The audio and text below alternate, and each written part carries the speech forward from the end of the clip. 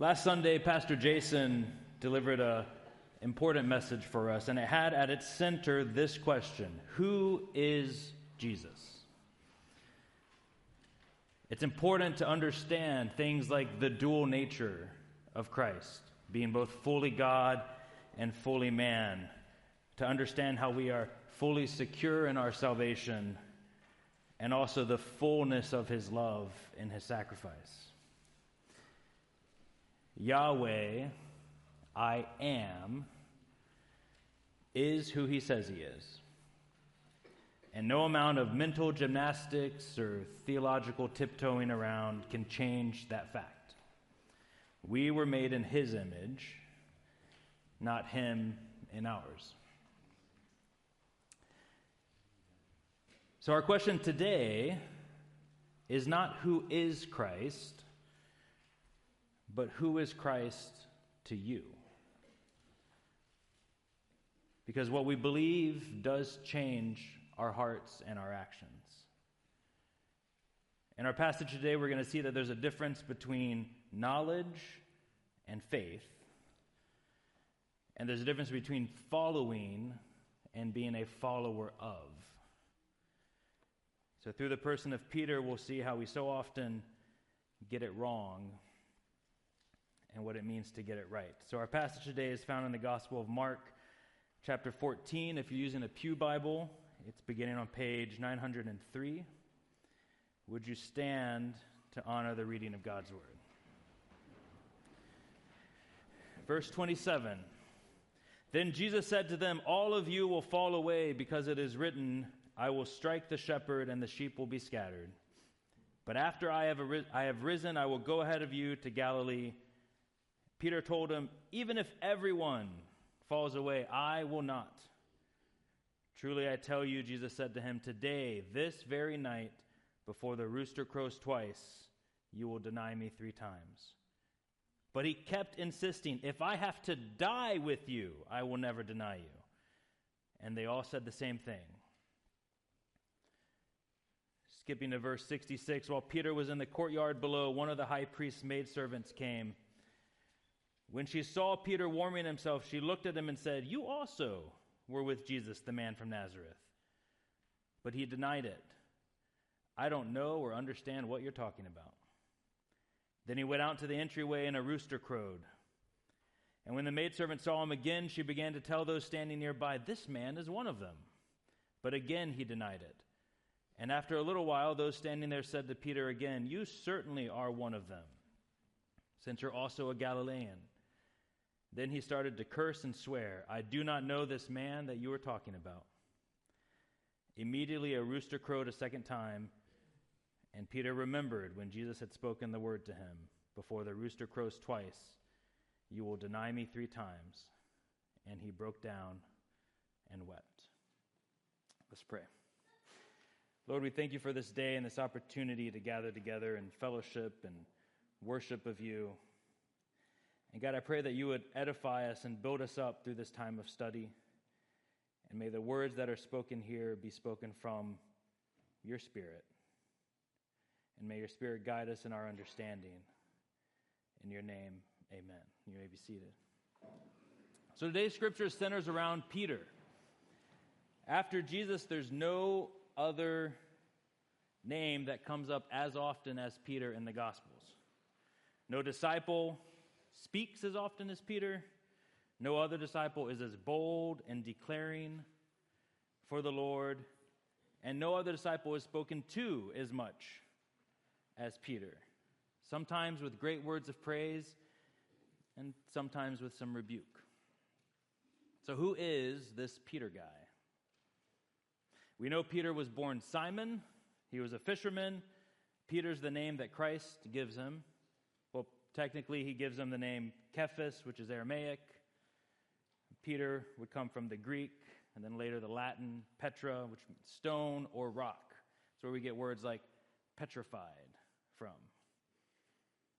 It's a bit of a surprising nickname, if we're honest, because he is a passionate, explosive personality, and so to give him a nickname of a very stable, steadfast thing like a rock might have been unusual to some of the people. who heard it. Peter was inquisitive. He was about rightness. He wanted to know what were the standards that he might achieve them, what was the task that he might complete it. In Matthew 18, he asked Jesus, "How many times shall I forgive my brother or sister who sins against me? 7 times?" You can kind of see the wheels turning. Having sat at the feet of Jesus, hearing the messages of forgiveness, he wanted to set the parameters of the commandment so he could go and meet it. What is the mission? How do I meet it? Peter was bold. When he saw Christ in the storm, he dared to jump out of the boat and trust in the power of the Lord, and he walked on water. He was outspoken. He proclaims confidently when Jesus asks him, "Who do you say I am?" That Christ is the Messiah. He strikes out in defense of Christ when the mob comes to get him on the night of his betrayal. Peter leaps to his defense with a sword in hand. And Peter was a close confidant to Christ. Part of Jesus' inner circle, along with James and John, all of whom would be leaders in the church,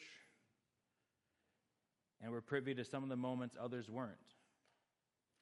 The resurrection of a little girl in Mark 5, his transfiguration on the mountain in Mark 9, and they were the disciples that he chose to be with him when he prayed through his trial and crying out to his Father in agony.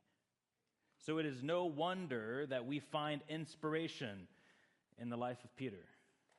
If only our churches today were filled with Peters, dedicated to God's commands, taking leaps of faith for the kingdom, boldly proclaiming Christ and defending his name while keeping a close relationship with him. So this is the Peter that we find at the start of our passage today when Jesus predicts what will happen. When he said, "You will fall away because it is written, I will strike the shepherd and the sheep will be scattered. But after I have risen, I will go ahead of you to Galilee." It's interesting, the verb that's translated there as fall away has a variety of connotations.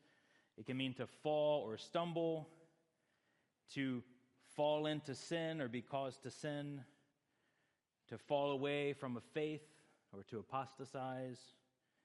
It could even mean to fall out of relationship with, to offend or anger or shock.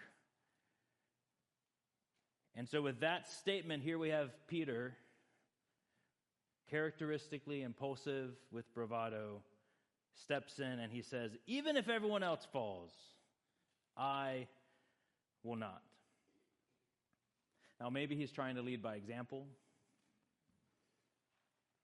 but his statement seems to suggest that maybe in Peter's mind, he thinks that some of these other guys really might trip up, right?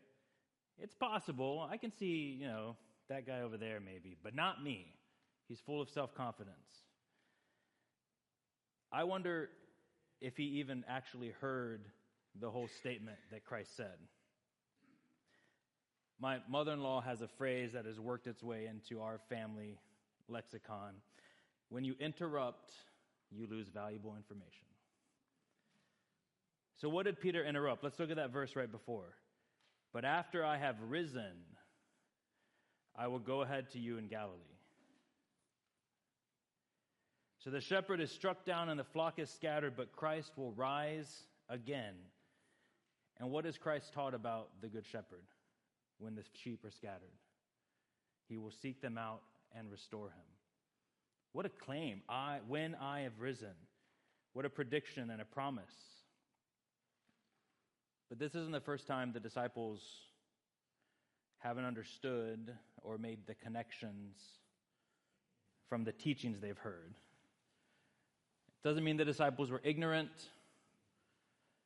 I think Peter's reaction shows that they understood how serious Jesus' consistent predictions of his death and suffering. And Peter is yelling loudly, "I've got your back, there's no way." But he misses the hope in the Christ statement. And so Christ, not for the first time, has strong words for Peter when he tells him, "Truly I tell you, this very night before the rooster crows, you will deny me 3 times." But Peter keeps insisting, if I have to die with you, I will never deny you. There is an irony to Peter denying Christ's words that he will deny him. It's kind of a, no, you're wrong, I will always believe you, right? But it's a very human thing, these inconsistencies we come up with. We should tolerate everyone, except the people we don't find tolerant. Or this actual conversation I heard once between two men where the first one was talking about the latest uproar that happened, and he turned to his friend and he said, there really is nothing people won't argue about. People will disagree about anything. And his friend, without missing a beat, said, no, I don't think so. So Peter, instead of taking this shocking prediction at full value and examining himself, denying Christ 3 times is a lot more deliberate than simply stumbling. And before the rooster crows, that is soon. Instead of being shocked into what in the world could happen between now and then? What do you mean I'm going to? And reflecting, he doubles down. I think it is important to remember that Peter, even at this point, like many of the disciples, probably still thinking of the Messiah as a revolutionary figure. He would topple the system and rule and bring justice and power. Just 4 chapters earlier, James and John had been arguing about who gets to sit at the right hand of God, saying, let one of us sit at your right hand and the other at your left hand in your glory. So often we want in on the greatness that comes with the kingdom of God. And Peter was all in for the cause. But I want to examine again what he says in those verses. If everyone falls away, I will not. And if I have to die with you, I will never deny you. If we take a stroll back through the Gospels, every time that Peter opens his mouth, you'll notice what one commentator, Herbert Lockyer, calls a generous use of the personal pronoun I. He puts it this way, and I'm going to use his words because I don't think mine would be any better. This is what he says. The I is prominent. The middle letter of sin is I. And self-confidence is indeed the armor bearer of sin. Self-confidence, which is related to self-conceit, can blind one to his own ignorance and weakness. Peter was tempted, as we all are, to rely on self and not be wholly dependent on the Lord. You see, in every documented instance of Peter's failings, we see him take his eye off of Christ. He dared to jump out of the boat. It's true. But when he saw the storm and took his eyes off the source of his power and focused on his problems, he started to sink. He's bold and outspoken, yes, true, but in his boldness, Peter is the only disciple who ever dared rebuke Jesus. And Jesus' strongest words, "Get behind me, Satan," were directed at Peter. Jesus takes Peter along with him as James and John, like we said, to the Garden of Gethsemane. And he tells them there to sit there and pray. And he tells them, my soul is overwhelmed with sorrow to the point of death. Stay here and keep watch. I mean, what a confession. Your friend tells you they need you in that moment. And he returns and finds them sleeping. He rebukes Peter. He says, Simon, notice he uses his old name. Are you sleeping?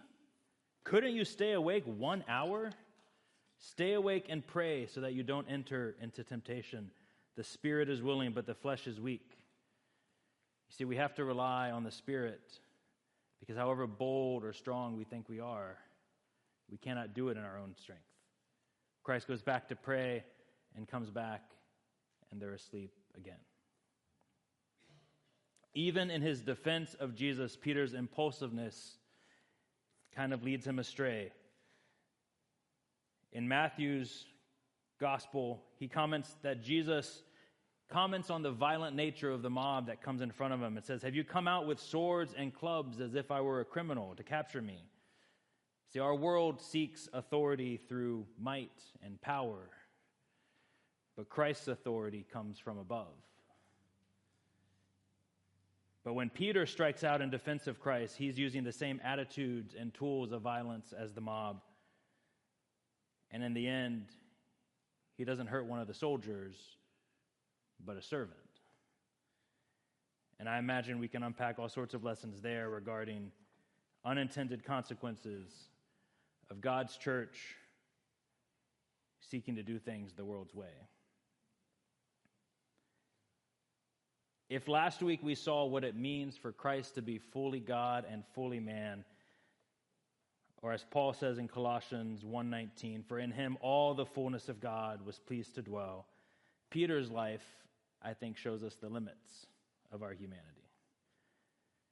If we see what we aspire to be in Peter's convictions, we equally see our failings in his flaws. Now, our next passage of the Gospels all have slightly different accounts. Where exactly was Peter standing each time he denied Christ?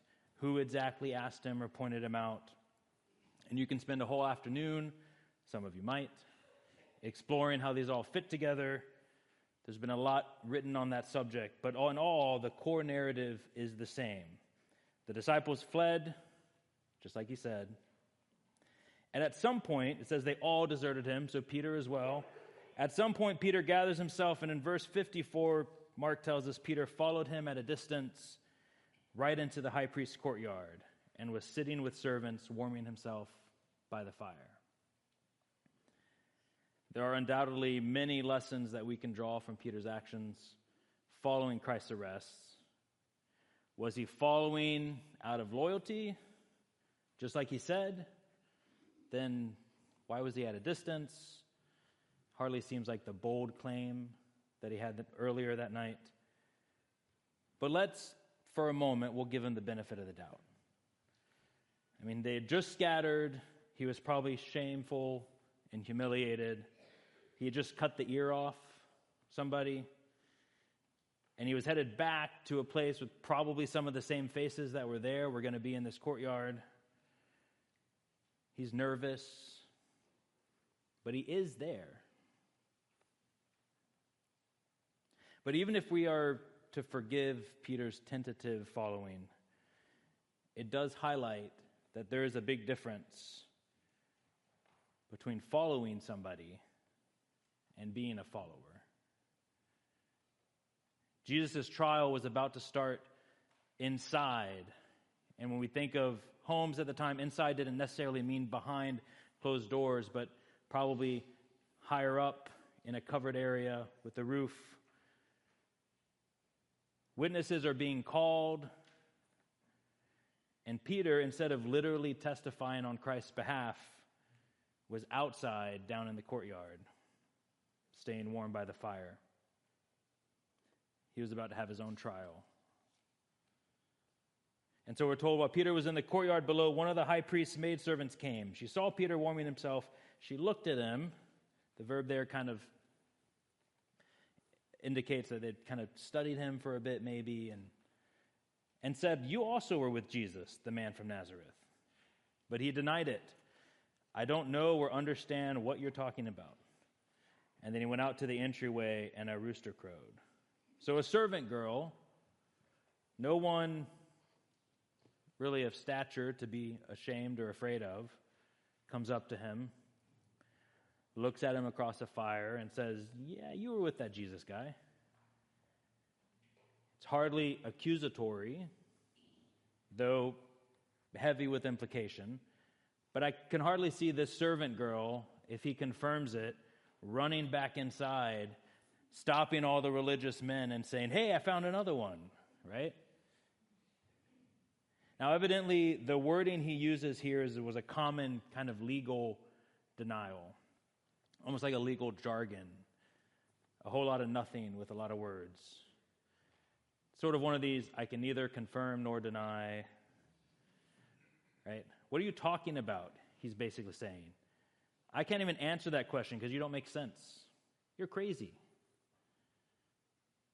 And Peter moves away, probably an attempt to escape another embarrassing situation, and maybe feeling that he technically hasn't said anything. He neither confirmed nor denied, right? He's in the doorway, technically still within his boast that I'm not going to leave. I'm just in the door. I'm not gone.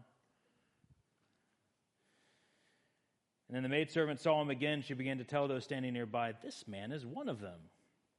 But again, he denied it. Have you ever not been able to let something go? So this maidservant is like, I am not crazy. I know you were with him.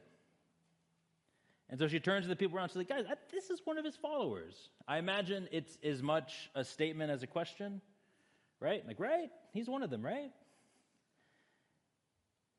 The pressure is ratcheting up on Peter.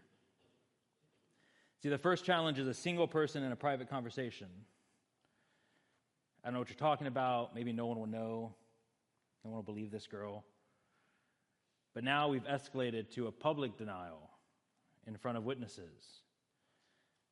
We don't have the particular verbiage in Mark, but if we look at the other Gospels, we can see that it's a stronger denial. And so now you can imagine everyone is kind of talking about it, mulling it over, whispering, oh, yeah, what's that guy? And after a little while, those standing there said to Peter again, "You certainly are one of them, since you're also a Galilean." Somebody has what my students will call a big brain moment and was like, what else do we know about these guys? Oh, yeah, aren't they from Galilee? Oh, that guy's definitely Galilean, right? Maybe it was his accent. But they put it together. And I want to pause here and consider briefly. We see this as like this gradual buildup of pressure, this increasing danger, maybe persecution of Peter. But if we go back to the bold and passionate Peter of earlier, could he not have seen this as the perfect opportunity to proselytize? To confess Christ? But instead, he's gone from a private brushing off to a general public denial, and now we're told to cursing and swearing. Then he started to curse and swear, "I do not know this man you are talking about." Famous Shakespeare line, "Doth protest too much." What a complete turnaround. From an angrily refusing that he would ever desert, much less deny Christ. Now he's fuming and swearing at the very notion that he has anything to do with them.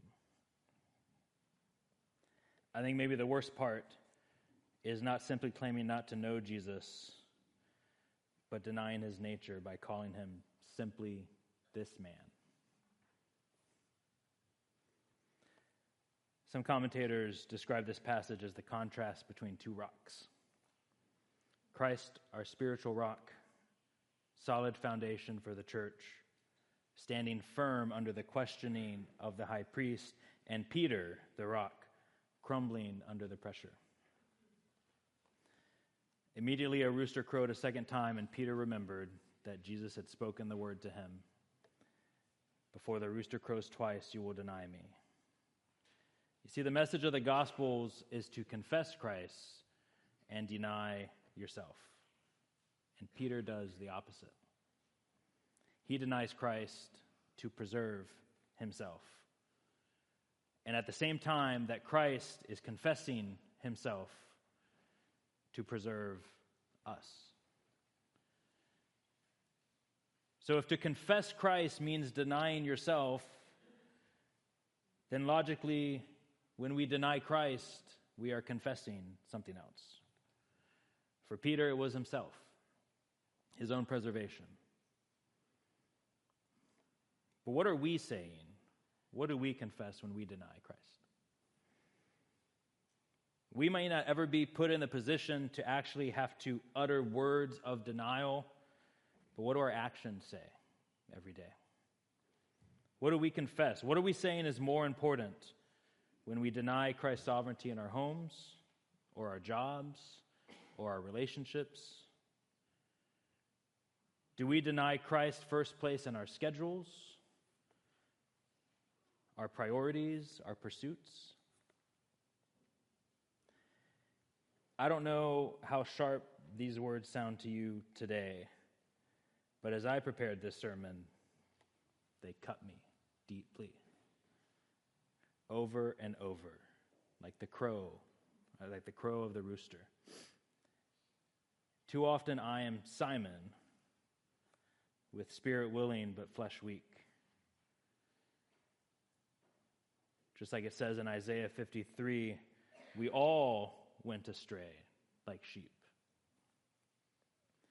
And we've all turned our own way.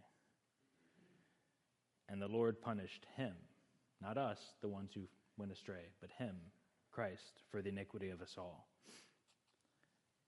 So what do you do when you're faced with your failings? Mark tells us Peter broke down and wept. Which of us wouldn't? He broke down and wept. Peter, the rock, is broken. And in Luke's gospel, we're told that at that moment, Jesus turned and looked straight at Peter.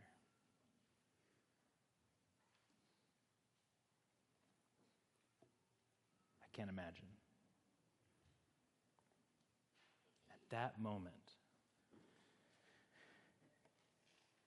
And yet I think that maybe it was that moment when Christ looked at him that Peter finally understood who Christ was. That was the moment that Simon Peter became Peter, the Peter who Christ had named.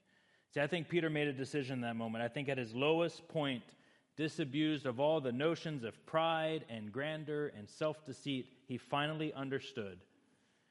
And he wept in agony over his sin and his frailty, and maybe, I like to imagine maybe, just maybe with the pieces coming together, he wept in understanding of what Jesus Messiah actually meant. In that moment, in the wreckage of his world and his heart and his soul, the seed that Christ had planted and nurtured and watered through discipleship started to grow. Because even though Peter's story in the book of Mark ends here, we know that Christ isn't done with Peter. As one commentator put it, Judas's betrayal was terminal, Peter's was temporary. So how did he make it back from the lowest of lows? And I might argue that he didn't. He left that man behind and was a new person moving forward. See, the book of John gives us this beautiful symmetry to Peter's story. After Christ's death, Peter and some of the apostles returned to what Peter did best, fish. And Christ appears on the shore and he calls out, and I'm paraphrasing, but basically he's like, hey, you got any fish? And they're like, no. And he's like, try the other side. And they do, and they pull up fish.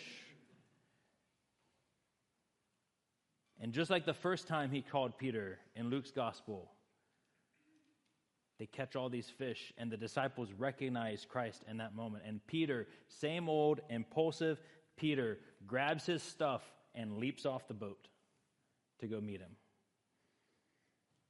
What a conversation that must have been. We only get the last part of it. As the others come to shore, and Christ asks Peter 3 times, do you love me? Just as Peter denied him 3 times, he now proclaims him 3 times. I sometimes wonder how fortunate Peter is that the answer to his question chapters earlier, how many times must you forgive somebody? That there is no limit. Or else, how would we ever be forgiven?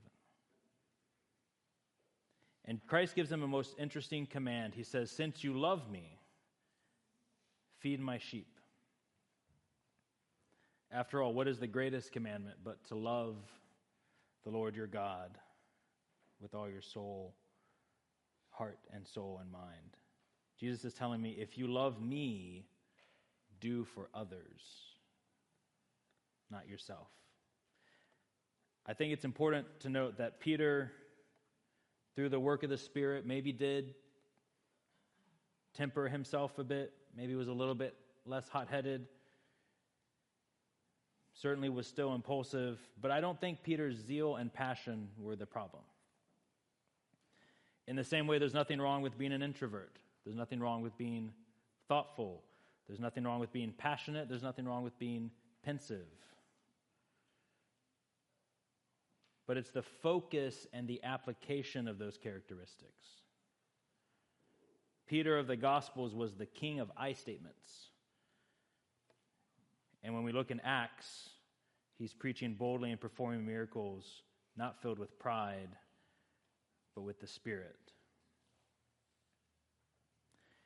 Acts 3, after preaching boldly at Pentecost, Peter and John are heading to the temple, and there's a lame man begging, and they heal him in Jesus' name, and the other people crowd around, and Peter gives this sermon, and I want you to consider these words and who is saying them.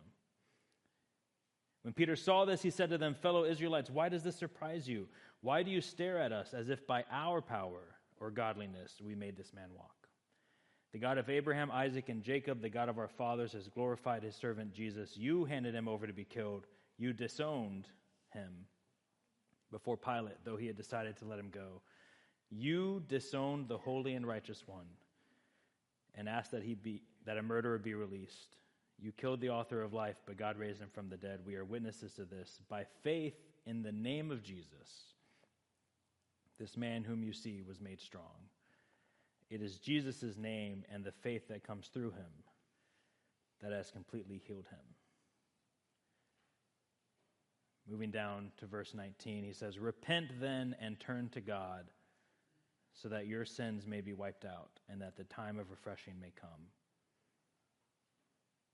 Peter could have been preaching to himself a few days ago. And in fact, I think sometimes our strongest witness is how Christ has worked through our life. How painful it must have been for Peter to recognize in others the sins and the struggles that he had had. But consider his last words, not the Messiah. He says he may send the Messiah who has been appointed for you. Not the Messiah you've appointed for yourself, but appointed for you. Not the Savior you might want, but the one you need. We were made in his image. Are you still trying to make him fit yours? Do we seek today warmth in the company of the world and react incredulously when people challenge our faith? Or do we follow at a safe distance, hoping for the comfort and presence of fellowship without radical obedience? Maybe we're more enamored with the tools of this world to solve problems: violence, rage, dissension, our own politics, rather than the Spirit of Christ. Yes, unbending and unbroken, there is no compromise. Firm, but full of compassion and love and understanding. Are we praying diligently to avoid temptation, to support our brothers and sisters in Christ through their trials? Or if Christ returned today, would he find you sleeping? Do you know better than him? Picking and choosing which commandments to follow? The checklist? Just how many times do I need to forgive someone? Or maybe the harshest question, would anyone even recognize you across the fire to ask you if you were a follower?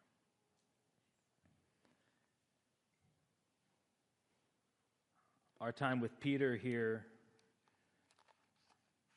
will end in chapter 4 of Acts, when Peter, filled with the Spirit, along with John, are dragged to face the high priest. I often wonder if he went by the same courtyard, or if he saw some of the same faces, the same servants and people that were there on that night. But what Peter couldn't do then, he can do now. He proclaims Christ, and filled with the Spirit. That night, the servant girl looked across the fire and asked Peter whether he was a follower. And this time we're told that the Sanhedrin saw the courage of Peter and John, realized that they were unschooled, ordinary men. They were astonished, and they took note that these men had been with Jesus. They didn't have to ask. It was obvious.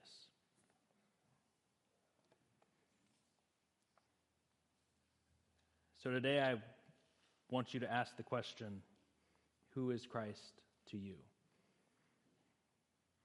Who are you? Are you Simon, being called to follow Christ? Simon Peter, headstrong, full of knowledge, but with little real estate in your heart because of the big I planted there? Or are you Peter, filled and relying on the Spirit? Or are you still relying on your own understanding? Paul talks about Christ as the cornerstone that was rejected. And this is a lesson that Peter learned the hard way. He was still centering the foundation on himself. But it cracked. He had to learn not I, but Christ. So have you looked at Jesus as he's looking at you? He looks at us not with condemnation, but compassion. But are you still trying to bluster your way through life? To have the answers and check the boxes and perform your role, be on mission to the best of your abilities so you can earn your place in glory? Or are you ready to deny yourself and pick up your cross and say, not I, but Christ?